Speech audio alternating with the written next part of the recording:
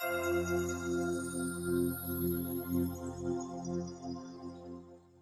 everyone, Cream right here, and today I have Daniele Proch on with us. Daniele, how's it going? Hey man, what's going on? All good. Thanks for having me on. Yeah, thanks for joining us today. Did I pronounce your first and last name properly? Yeah. Half of it. It's Daniele Proch with a P, but that's fine, man. Most people got it wrong the first time. Got it. I'm from Canada, that's why I don't have the Italian. Okay.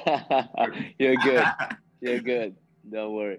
But yeah, can you please introduce yourself to the viewers?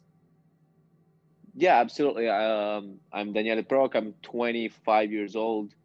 I'm currently playing soccer in Italy, in Veneto, which is the Italian region where Verona is.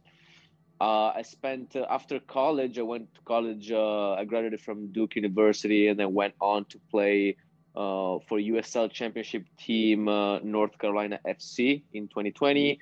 And then, because of COVID and a few other things, I came back home and signed first for a club here near Verona. And now I'm playing for a club called Delta Porto Tolle, which is let's say 45 minutes south of Venice. Got it. So you're back. So you were in the US, you're back in Italy. Can you paint a picture for the viewers that never been to Italy before? What's Italy like? You mean like Italian soccer, or what's Italy in general? Italy in general, and then Italian football. Yeah. Okay. Yeah, Italy. Obviously, there was a lot that was missing from Italy because I had spent 5 years in the U.S. The tradition, the culture, the food. Obviously, that was something that I was really missing. And in terms of Italian football, it's slightly different from U.S. football. The way it's lived. I would say there's more passionate for how it's lived. Maybe there's still less organization in terms of fields, facilities, and that kind of stuff. So obviously, like anything else, there's pros and cons.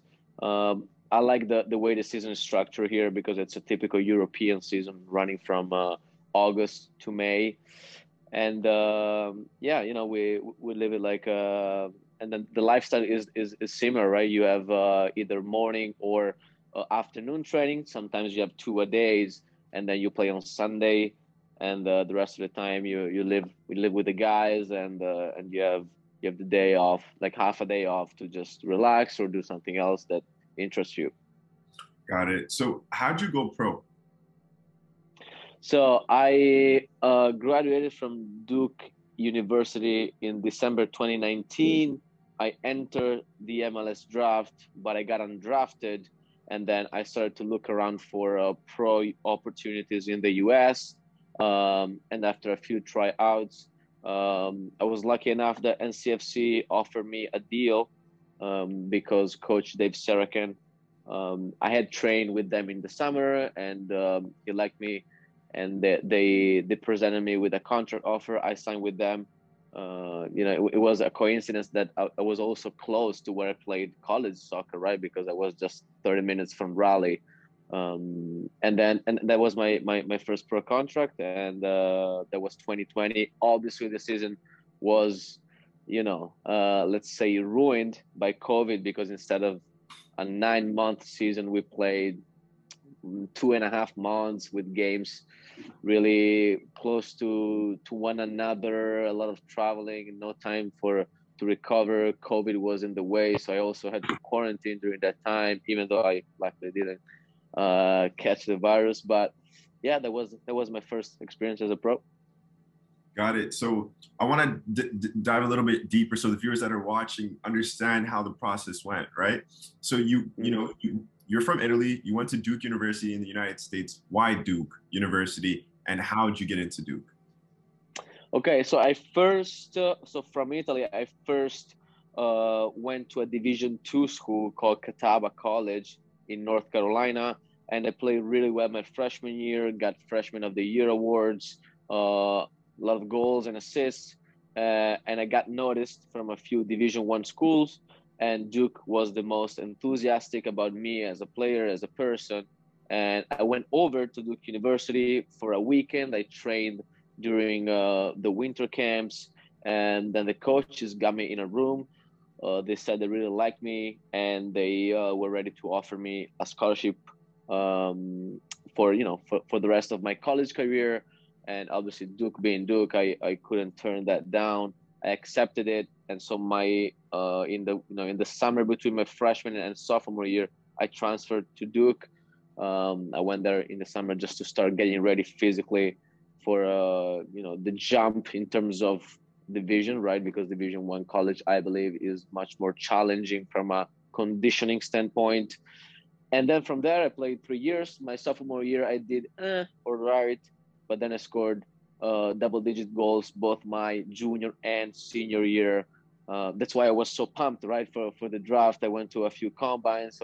I thought I was gonna get drafted. Being international didn't help me with that because it's much more challenging for international players to get drafted. That was obviously a blow for me not getting drafted, but I tried to pick my head up right away and start in a different way. And like I said before, I was able to join NCFC from there. Got it. And the MLS draft is an amazing experience that very few footballers get to experience. You got to be at the top of the top in the US to even get that chance. So that's amazing. Salute to you to have that experience. So you from the MLS draft, you went into the sorry. So from the MLS draft, you went into the USL league. The USL Championship, which is the second tier, right below the MLS. Nice. So how did that opportunity come about? Did the club come to you? Did you go to a tryout? How did that come about? So I had trained the summer before with NCFC for about a week/10 days because I was I wanted to start getting my name around, right? The pro teams in the US, and I think that I made a good impression to the coaching staff. So when January came, so the draft happened, didn't get drafted. I started to look around for USL Championship opportunities, and I had a few tryouts. One team on the West Coast, and then on the East Coast, NCFC. And NCFC was, I went there. I think it was a weekend of tryouts. We did a lot of games, small-sided games, then bigger field games, and then the last day we did a full 11v11 game, and alongside a few technical drills just for coaches to evaluate your level. And eventually after that 11v11 game, they all get you in the locker room and they say, listen guys, we're gonna call you one by one to tell you, okay, either thanks for coming but we're not interested in you at this time, or okay, we saw you, we like you, and we would like to discuss having you on as a player on our roster. And and that's what happened with me. And I took a few days to just think about it, evaluate my options, and that was definitely the best option I had. And so I started the journey with them. I think I signed the first days of February, and then I joined the team. And it was helpful that I already knew some of the guys from my summer training from the summer before. So the integration process, the adaptation was kind of easy. It helped me a lot. Got it. Nice. Yeah, the immigration is always sometimes maybe a problem if the team's not helping, so on and so forth. So that's great that it was pretty seamless for you. Now, how, not a lot of players, again, get to experience this. There's 230 million players around the world that play football at different levels, but there's only 130,000 pro players, according to FIFA's 2019 report. This is back in 2019. Maybe the numbers increased. I don't know. But that's not even 1%, and you're a part of that, right? So how did it feel to sign your first pro contract? Oh man, it was the dream of a lifetime, because I had always imagined that in my head. I always envisioned that kind of moment in my head, and it felt like it was never gonna come, right? Because when I was 18 in Italy, I played for a professional academy. Every summer, I thought it was going to be the summer where I signed pro. And that didn't happen because they would, send me on loan or just tell me, okay, let's wait another year for you to develop, to grow, to mature as a player. and then every summer was this kind of the same process happening. So I went to college, and then when I was in college, I figured that I had to wait 3 or 4 years to graduate before that moment would come. And then eventually, when I was presented with that contract, took a big breath, a deep breath, and I said, okay, uh, finally, this is the time that I've been dreaming for. This is the moment I've been dreaming for my whole life, right? Since I started playing soccer when I was 3 years old, and I would tell my family I want to play professional. I want to be among the greats, right? Like watching the footballers on TV. So definitely felt satisfying, and at the same time, it just gives you even more motivation to just keep going. Just don't settle down. Don't just sit on what you have right now, but just keep pushing. Just try to see where you can get. How far can you go with this? And this is a motivation that I just keep with me, with myself every day that I wake up and go to training. That's amazing. What things changed once you signed your first pro contract? What things changed there? Yeah.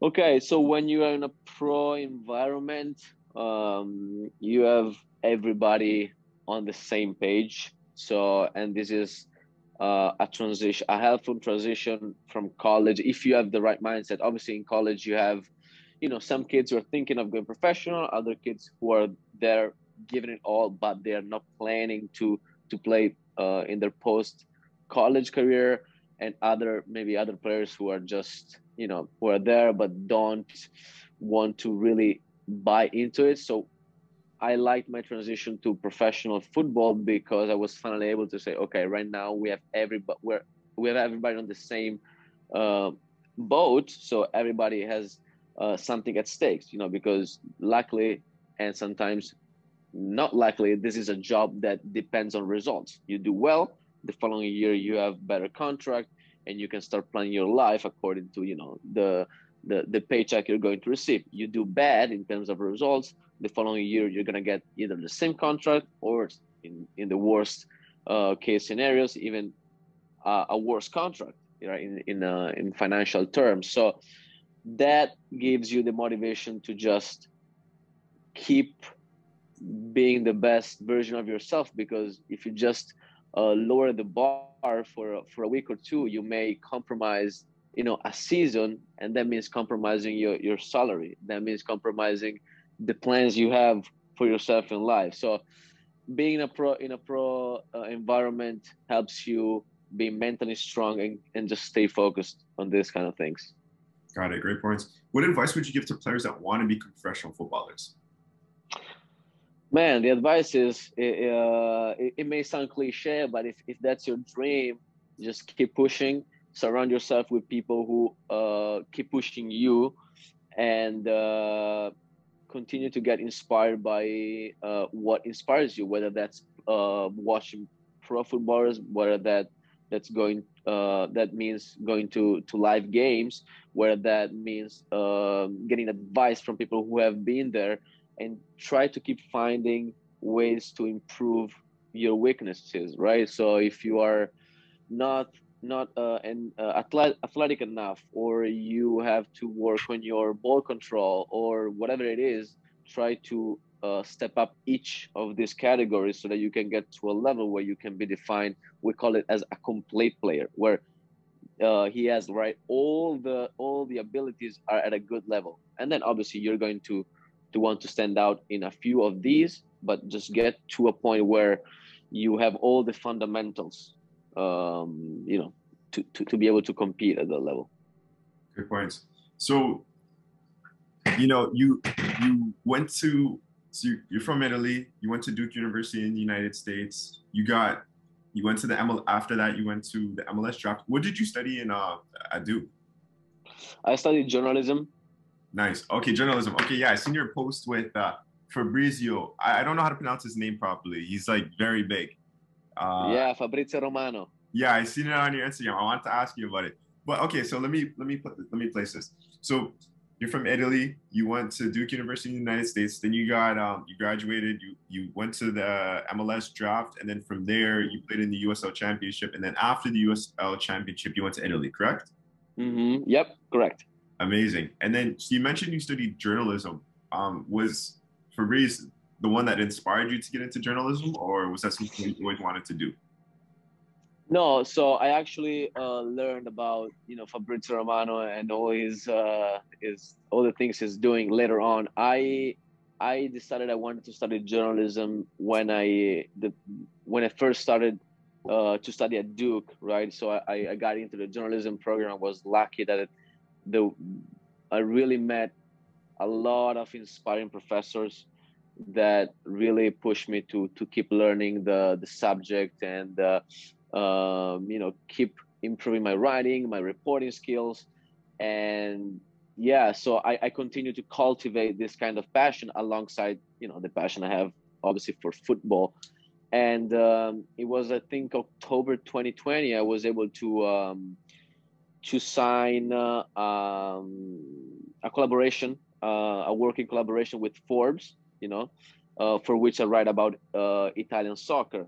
So that helped me, starting to learn about the world of Italian soccer and the money behind it, because that's obviously the style, Forbes style, and and then obviously by learning about this stuff and the journalists that cover this kind of beat, obviously I got to know the work of Fabrizio Romano as well, Gianluca Di Marzio. There's a lot of guys in this industry, and I was able to meet Fabrizio Romano last November in Rome. There was a conference, a summit called Social Media Summit. I think Social Football Summit. I don't remember the exact name, but it was a great conference, a great networking event. I was able to listen to Fabrizio Romano, like I said, Di Marzio, and a few prominent journalists, and then yeah, I took the opportunity to just take a picture with him, and who knows, if he's willing to, I'll be happy also to have his perspective and include it in one of my Forbes piece, because obviously he's one of the most known guys in the transfer market world, if not the most renowned guy in this kind of industry, this kind of world. Yeah, it's pretty interesting because I've watched one of his interviews uh, a couple of days ago, okay? And it was just talking about the transfer market. It's a huge thing in the football world. People love to know about the transfer market. And he was one of the main guys that was releasing news before the TV, so on and so forth. Anyways, I thought it was pretty cool. I was looking at your Instagram. I seen the picture. I'm like, wow, this is awesome. And now I get the chance to meet you and do an interview with you. I'd also love to talk offline about, some journalism stuff. But all right, boom. So now you're back in Italy. You're playing football. What position do you play? My favorite position is second striker, but I can play any attacking roles. I like to be the second striker, being close to another striker, so that you can combine. You can always have someone next to you to do those quick combinations and then just fool the defenders. Got it. And what advice would you play? What advice would you give to players that play in that second striker position?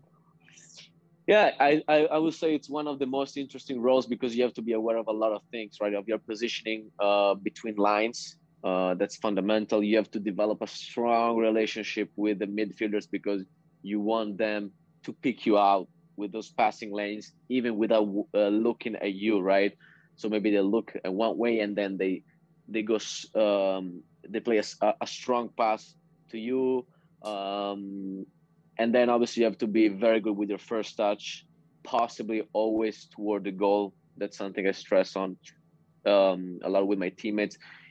If you can, the first touch always toward the goal, especially in that position where you are, you receive the ball a lot of the times just outside of the opponent's box. So if your first touch is toward the goal, you put a lot of pressure on the opposition defense.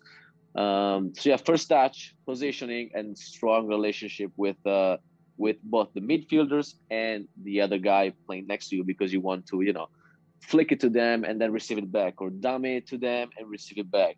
That kind of relationship is just essential for strikers and second strikers. Good points. What type of player are you on the field? Are you, do you shit talk? Are you quiet? Are you like a Mm. fast player? Like, what type of player are you on the field? Okay, it depends a lot on the game. I for sure one thing I need to keep talking. I like to be positive with my with my teammates. I have to keep talking when I play. Otherwise, I risk stepping out of the game mentally. So even if that's like something encouraging, okay, that's good. Let's think about the next one, or where that's like a compliment, good pass. Let's move on. I need something I learned about myself is that I need to speak, to just stay in the zone. If I'm quiet, there's something usually wrong about my game, and that's when I try to just wake up my brain. So usually I'm vocal and I say positive things. Obviously, not all games are the same. If you have defenders pissing you off, if you have the ref pissing you off, sometimes you have to find a kind of motivation that you were not planning to use. Maybe that's anger towards the defenders, towards the ref, but then convert that into positive energy and use it, to sprint faster, to make a more decisive pass, or to hit the ball in a certain way. I don't know if I'm getting the message across, but whenever you find it hard to be in the zone, try to catch the energy, something that really gets you motivated, and convert that into energy that you can use to practically doing something positive for your team. Yeah, that's that's a really good point because I like the point that you mentioned where you're using that anger and then to make that sprint, to make that tackle, because that could really help you in the game, right? That's a great point. And then transitioning that energy into positive energy. So that was really amazing to share. And not I don't think a lot of players really might have, be conscious of that they're doing that or know how to actually control that. So that's a great point. And the last Yeah, sorry, I was going to say there was my college soccer coach who always emphasized, take it personal, okay? Take it personal, but how do you take it personal? Not don't take it personal and then you just make stupid fouls. Take it personal so that you can create the kind of energy that you can use for positive things. Like that's what I wanted to get across, obviously. Got it. And the last question, we're coming up here 5 minutes. I love this interview. Was a really good interview. I'm sorry because I have another call, but last question. You're good. What's your most memorable football moment in your life? My most memorable football moment in my life. Okay, you caught me unprepared here. Uh, okay, let's separate the question into two moments. College soccer moment, because I obviously have very fond memories of my college time. I would say either a 3-2 win at home against Notre Dame my junior year, or a 3-2 win away at UNC in the derby between Duke and UNC. I think we were down 2-0 and then we came back and won 3-2. In terms of post college, football career, I would say last year when we were able to make the playoffs with the last game of the season. It was like a 3-team battle. There were the coaching staff members outside of the field checking the scores of the other games, and we were winning. And then at the end of that of the when the final whistle came, we were so happy. We celebrated and we took pictures. That was an amazing moment because the goal at the beginning of the season was not to relegate. Relegation and promotion in the European football is essential. So we go like, okay, let's not relegate. Let's do everything toward that goal. And then we did so well that we were able to access the playoffs, which was a historic moment for the club.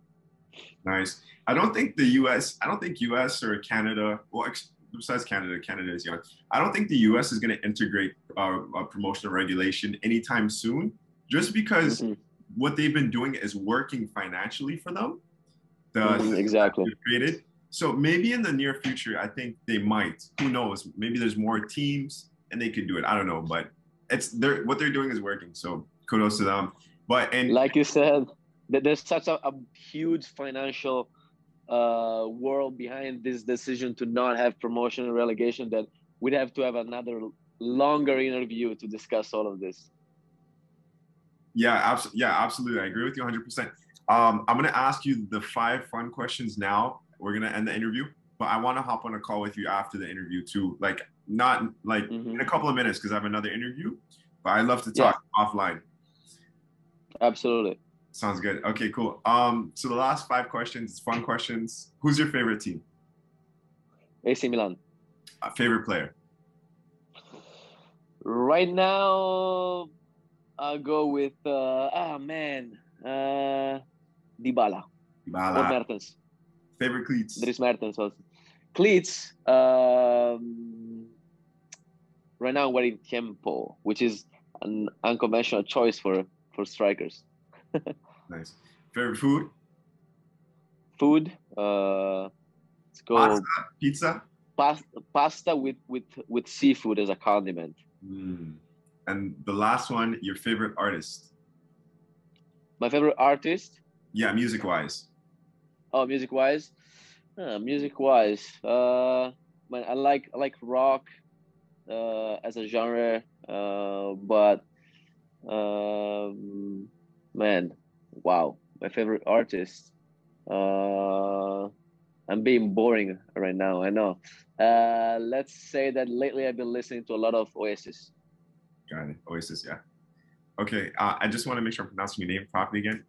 Daniele? Daniele Proch. Daniele, okay, perfect. Well, Daniele, before we go, I just want to thank you for taking the time for joining us on the One Soccer Nation podcast today. Appreciate it, man. Thank you for having me on.